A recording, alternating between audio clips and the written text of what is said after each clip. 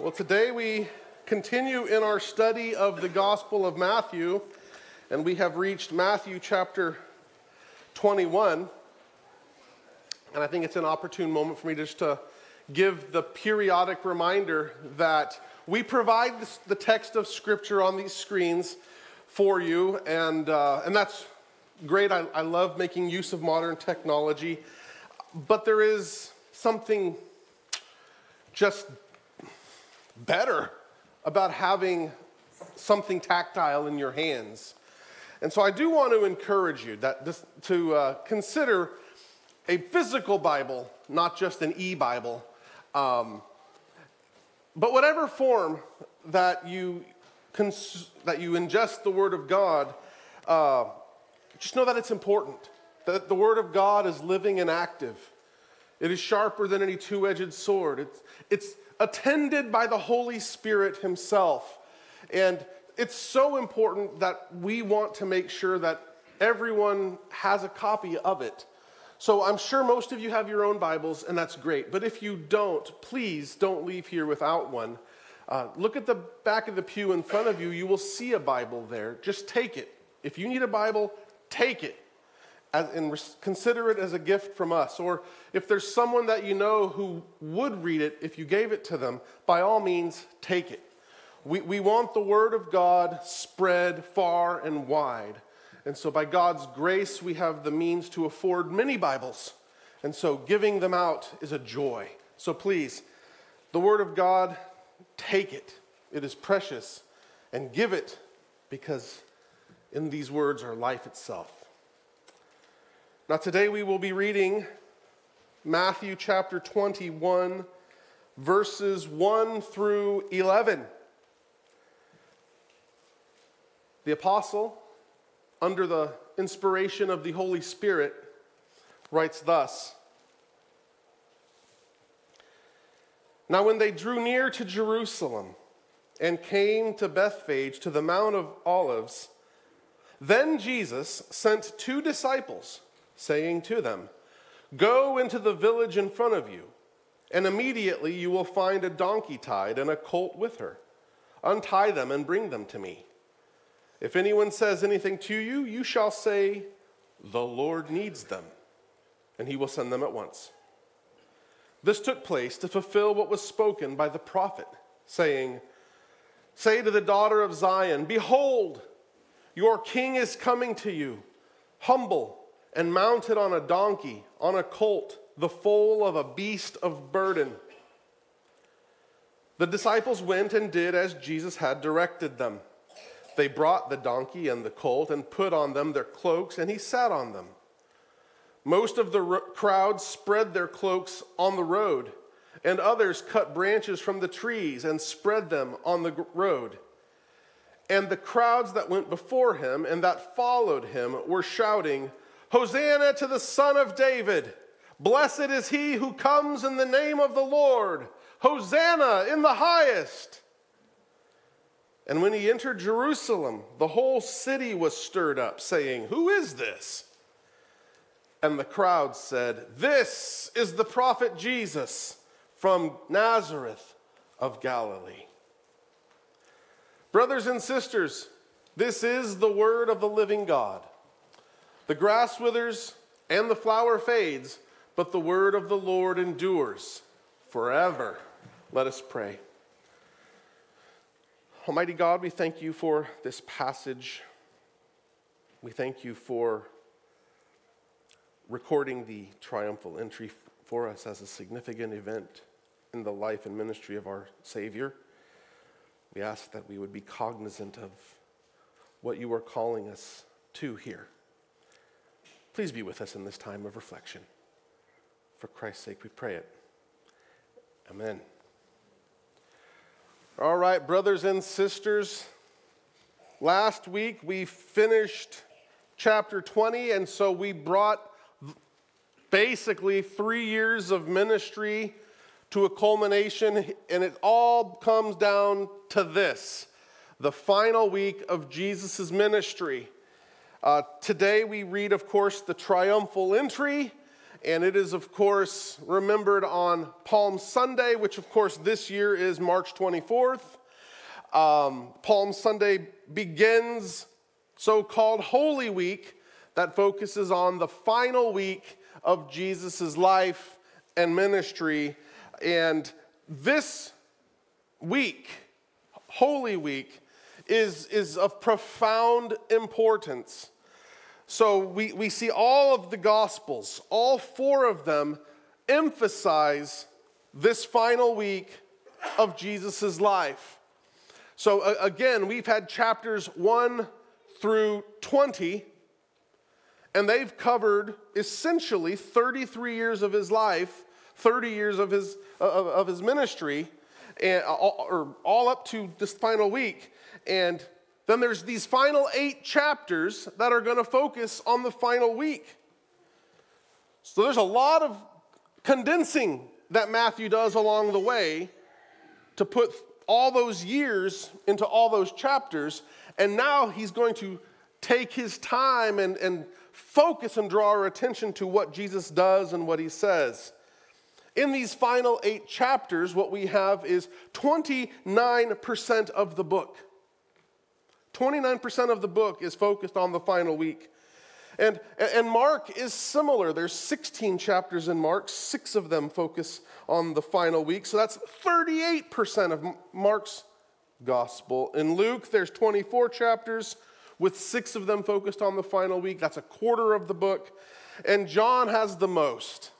John's gospel is a completely different sort of gospel than the other 3. He has 21 chapters in his gospel. 10 of them take place in the final week. That's almost 50% of the book, 48% exactly. But then within that section on the final week of Jesus' life, John spends 6 chapters on the final day, the day before, on the upper room. So all of the gospel writers really slow down and zoom in on this final week because it's important. Up to this point in Matthew, what we've seen is Jesus introduced. At the beginning of the gospel, we hear the throwback to the lineage to Abraham, to the promise that through him and his seed, the nations would be blessed. And then we get to David and the promise of a king. And then Jesus is born, and we are introduced to the concept of Jesus by the wise men showing up to Herod the Great saying, "We come to worship the one who is born King of the Jews." And of course, that doesn't sit well with Herod. And he's introduced on the public stage, and in chapter 5, Jesus begins teaching on the law. He begins interpreting and ratcheting up the requirements of faithful covenant obedience. He performs miracles and wonders to showcase who he is. He tells parables to describe the kind of kingdom that he has. But all throughout, it gets to this point here. What he has come to do singularly. And so we see in these final chapters that there's 4 things to make note of, that I want you to make note of, not just for today's verses, but to make note of, period. One is that this section of the Gospels is going to slow down, and you're going to see day-by-day action. Whereas in previous chapters, events might take place with weeks or months in between them, here it slows down to the day-by-day take of what is transpiring. Second, in the Gospel of Matthew in particular, we're going to resume understanding why this is called a Jewish gospel. You may remember way back when we started this series, we talked about how Matthew is the most Jewish of the 4 Gospels, and that there's lots of references to the Old Testament and to first century Jewish terminology and practices. And we saw that in the early chapters of Matthew. There's frequent citations, quotations, references, allusions to the Old Testament. But then he kind of slows down and it kind of plateaus throughout the majority of the gospel. But now in chapter 21, beginning in chapter 21, he's going to resume his very frequent referencing of the Old Testament. In fact, today we see in verse 5, he references Zechariah 9:9, which is a very famous messianic prophecy by Zechariah about the salvation of Israel by their great king who comes on a colt. Zechariah is, of course, a minor prophet, one of the 12. I don't know about you, but I'm not sure why you call something minor when it's referenced over 70 times in the New Testament. So understand that because Zechariah is mentioned as considered to be a minor prophet, that does not mean that he's not important. He's referenced a lot in the New Testament. So we're going to see a lot more references and allusions, even in today's passage, to the Old Testament. The third thing you're going to see as we move forward is that the temple is going to feature very prominently in his teachings as the geographic setting at which he is taking action. The temple as a theme, it's going to be referenced in parable. The temple takes on a paramount important status. And if you read the rest of the previous chapters, all throughout his ministry, the temple is mentioned very infrequently, and it's just kind of there in the background. But now that he's in Judea, he's come south, he's done his victory lap, so to speak. He's come down from Galilee, he's come down through the Decapolis, and he's now entered Judea, and he's made his way to Jerusalem. The temple is going to feature prominently, and that's going to be important.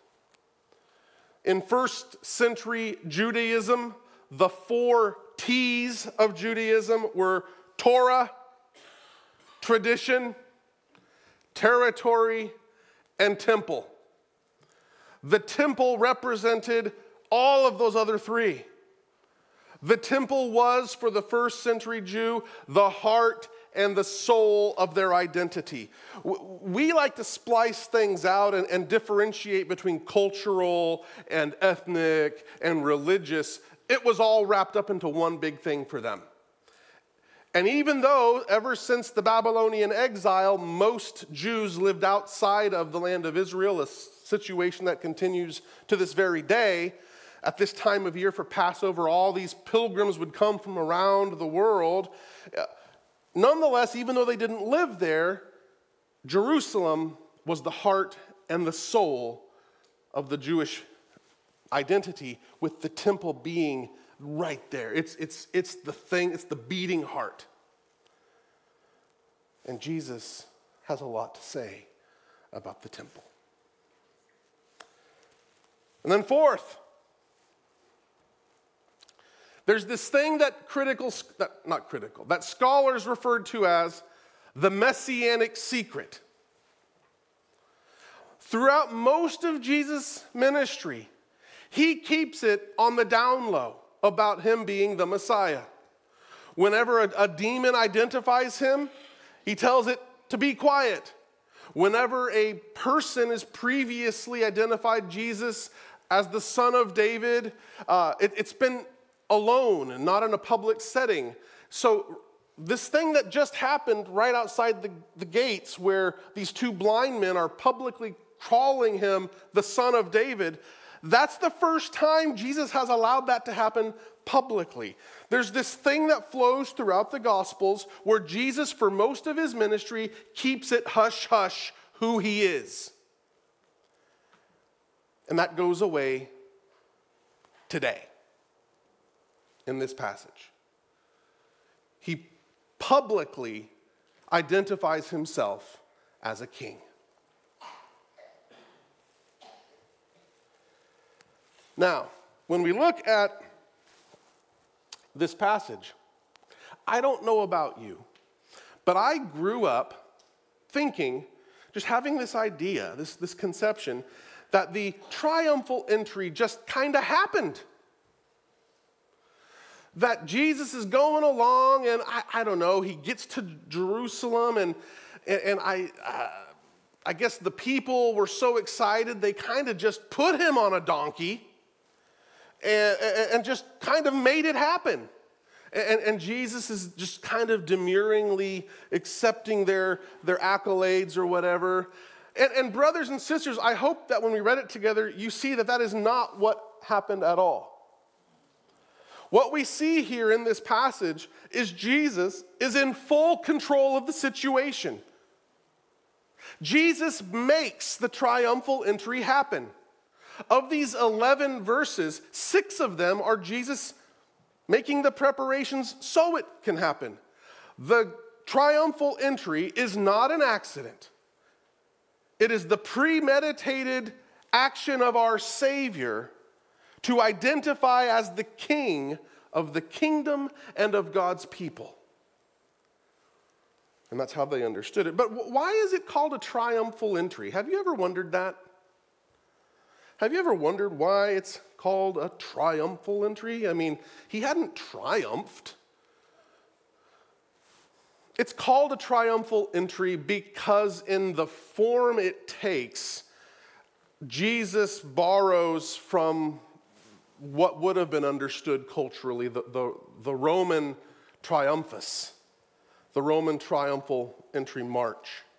And so, made famous by the generals of Rome and their conquests, in a Roman triumphal procession, the victor would come in on a great steed or on a great chariot.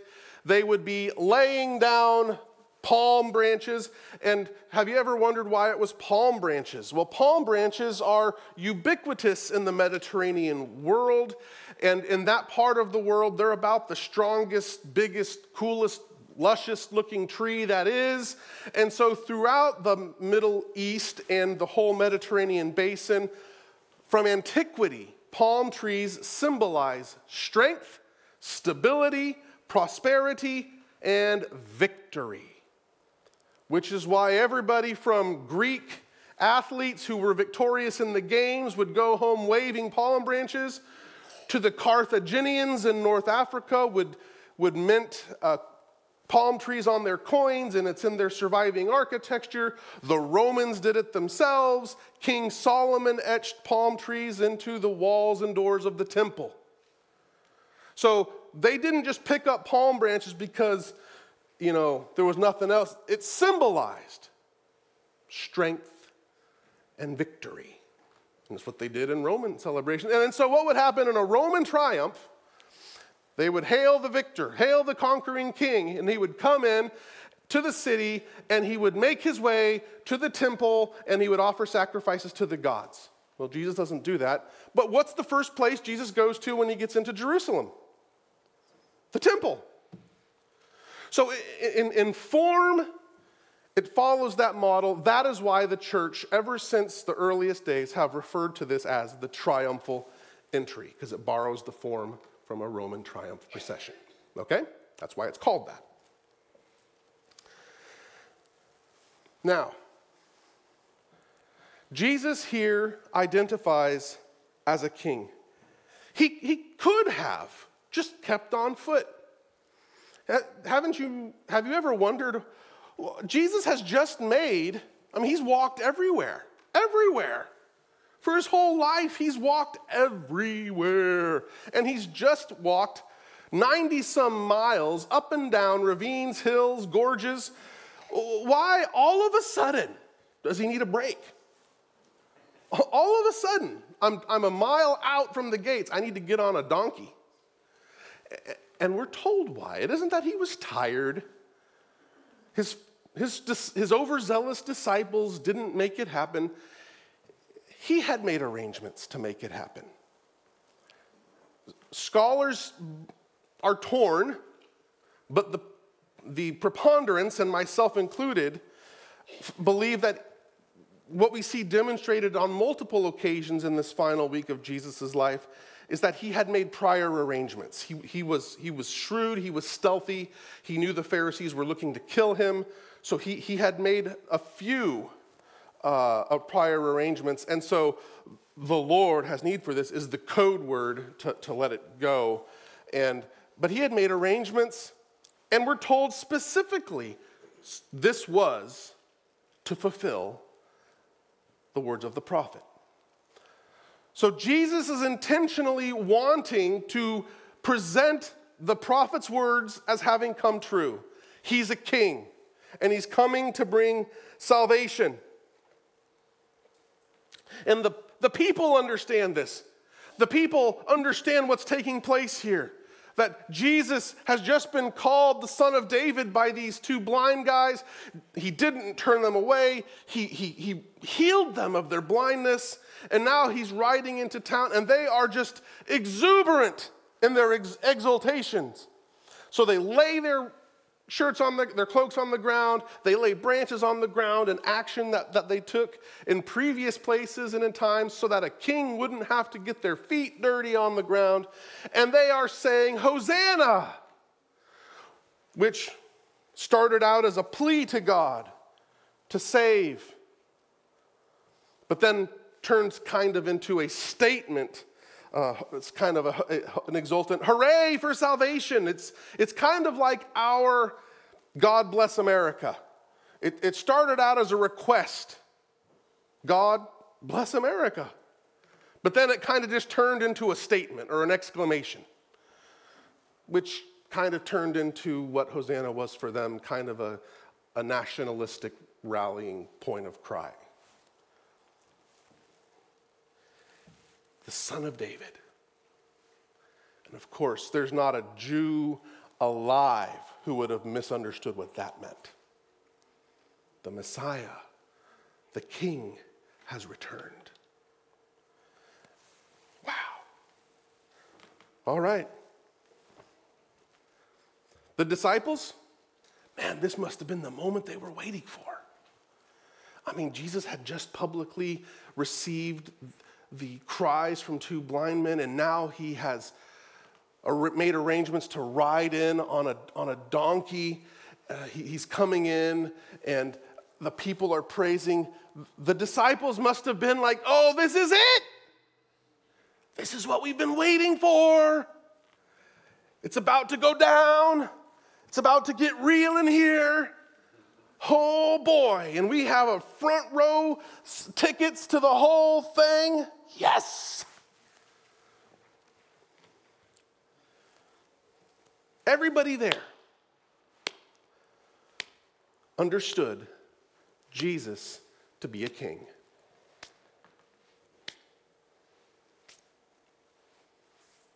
But yet, they were all of them wrong.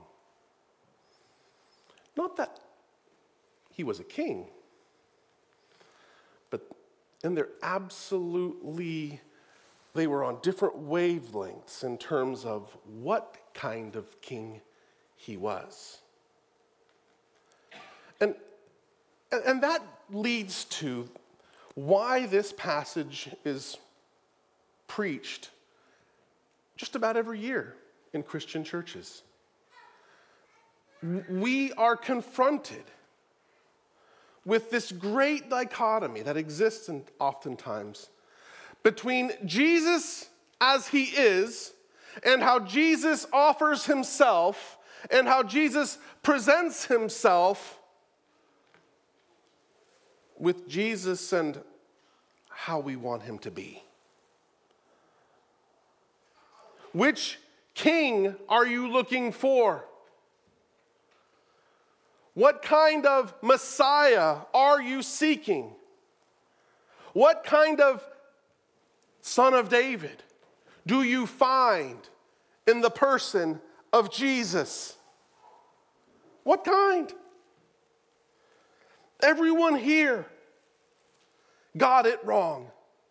Even after the resurrection, before Pentecost, the disciples were still getting it wrong. They asked Jesus, are you going to restore the kingdom to Israel at this time? Now? Now, okay, you died, but now you're back alive. You're going to... Even then, they still didn't understand.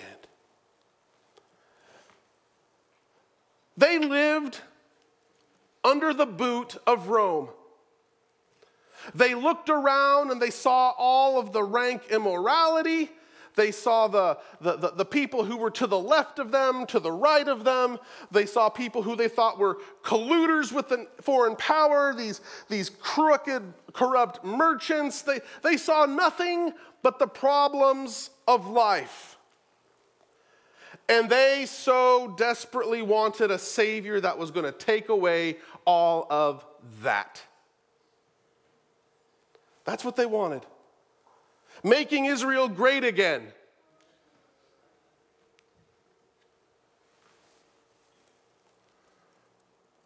But they didn't understand that the Romans and the crooked tax collectors who added a little bit to the top to line their own pockets, the vendors, the religious establishment, the immoral neighbors, all that stuff that bothered them, that wasn't the real problem. That wasn't the real oppressor.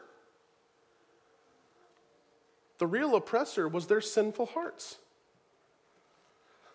And it's the same to this day. Guys, I don't know about you, but I look at what's going on all around the world, and I look at what's going on here in Texas at the border, and there's a part of me that wants to say, yeehaw, and there's another part of me that's like, what? But I'll tell you whatever problem you might think illegal immigration poses and a federal government that's not securing, or whatever you might think that is, it's a problem. But the thing that I need deliverance from is my own wretched heart. But I don't perceive my heart to be a problem naturally. Isn't it weird how people are like that? Counselors who counsel addicts of all kinds will all line up and tell you the single hardest thing about getting treatment to a drunkard or a drug addict or whatever is just getting them to acknowledge they have a problem. Because you might see my sins, you might see my shortcomings, and all of you together might be able to paint a nice composite picture of all my warts and blemishes, but I myself, I'm pretty satisfied with me, and you with you. And even the bad things I do, I rationalize them or whatever. I'm comfortable with my sin. So I don't feel the oppression of it. But that's the real oppressor. And that's why Jesus came to put an end to sin. Of course, they were seeking a political savior, a cultural savior, a social savior. And I don't think most of us are looking for Jesus to come down and I don't know, push out all the political people we don't like. I don't think we're thinking that.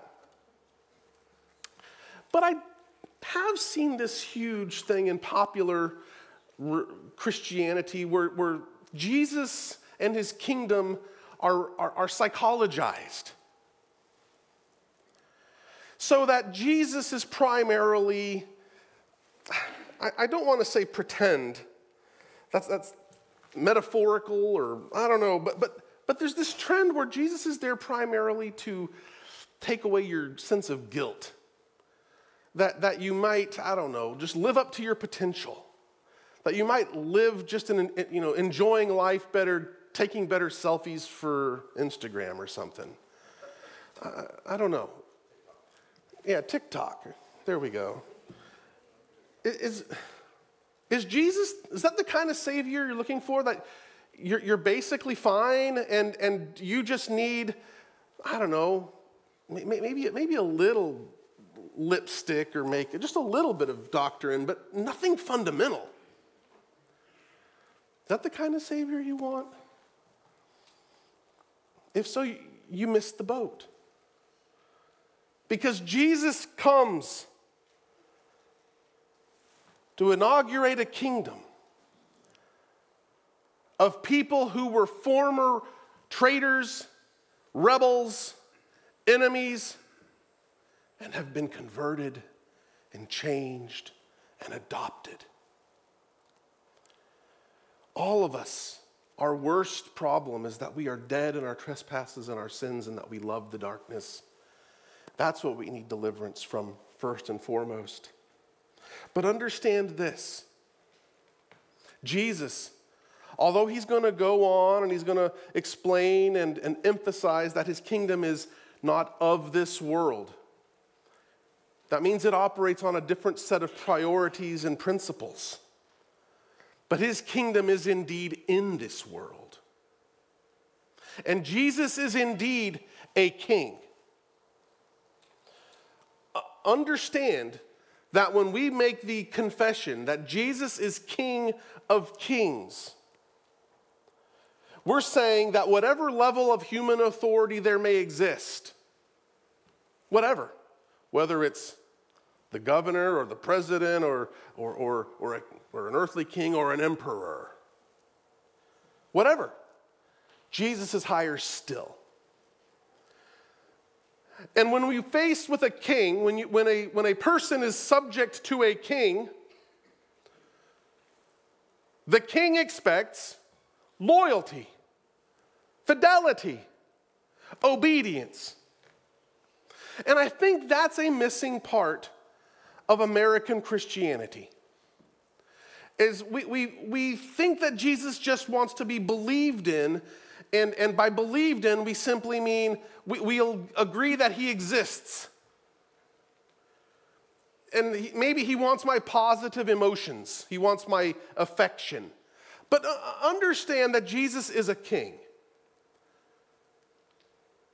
And we're told that to him every knee will bow. And that means mine. And that means yours. So Jesus is to be believed, he's to be loved, he's to be obeyed, and we are to show loyalty to him. And loyalty is shown precisely when it's inconvenient, precisely when there's the demands of an alternative king. We are to showcase the values of the kingdom of heaven here and now because he is our king. He's not a king in accordance with the world. He's a king by virtue of enthronement by the Father. Understand, finally, that at the triumphal entry here, we see Jesus declaring himself to be the Messianic king. And he's to be obeyed. He's to be believed. He's to be trusted. But he comes humbly. He comes gently. He comes meekly. Because he was letting us know that in this moment he welcomes. Right now we have a king who comes meekly. For today is the day of salvation. Today is the day when you can say, you know what? The kingdom that you represent, Jesus, I want it. I will repent from my former ways. I trust in you to be and do all that you have said. I am yours. And we learn from Colossians that we get removed from the kingdom of darkness and transported to the kingdom of his glorious Son in that moment. But understand this. This picture you see here in Matthew 21 of exultant crowds and a mild Savior on the back of a colt, that is not the way it will be forever. Soon and very soon the picture changes dramatically. And we are shown this for this preview in Revelation 19, verses 11 to 16. Hear these words and contrast them with the picture that was just painted in Matthew 21, 1 to 11. Then I saw heaven opened, and behold, a white horse. The one sitting on it is called Faithful and True, and in righteousness he judges and makes war. His eyes are like a flame of fire, and on his head are many diadems. And he has a name written that no one knows but himself. He is clothed in a robe dipped in blood, and in the name by which he is called is the Word of God. And the armies of heaven, arrayed in fine linen, white and pure, were following him on white horses. From his mouth comes a sharp sword with which to strike down the nations, and he will rule them with a rod of iron. He will tread the winepress of the fury of the wrath of God the Almighty, and on his robe and on his thigh he has a name written, King of Kings and Lord of Lords. That's a dramatically different picture than Matthew 21, isn't it? And it's one and the same person. The difference is his mission at the time. He was on a mission to save. And today is the day of salvation. Turn to him. For the day comes when the opportunity to repent is removed. And if you have persisted in your unrepentance, in your disbelief, and in your rebellion, you will meet the rider of the white horse, followed by an army. Because in that day, our God comes to vindicate and to restore all things, to make them new. So which Jesus, which King do you receive? Do you look to Jesus and celebrate Jesus on your terms for whatever benefits you perceive he might offer you?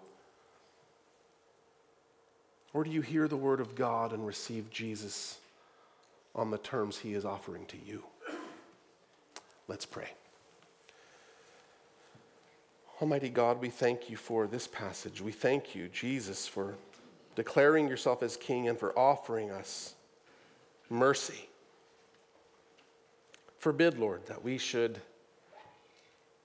attempt to receive you on our terms, trying to scratch whatever perceived need we feel we have, but rather let us, by your Holy Spirit, turn to you in repentance and faith, receiving you as you present yourself.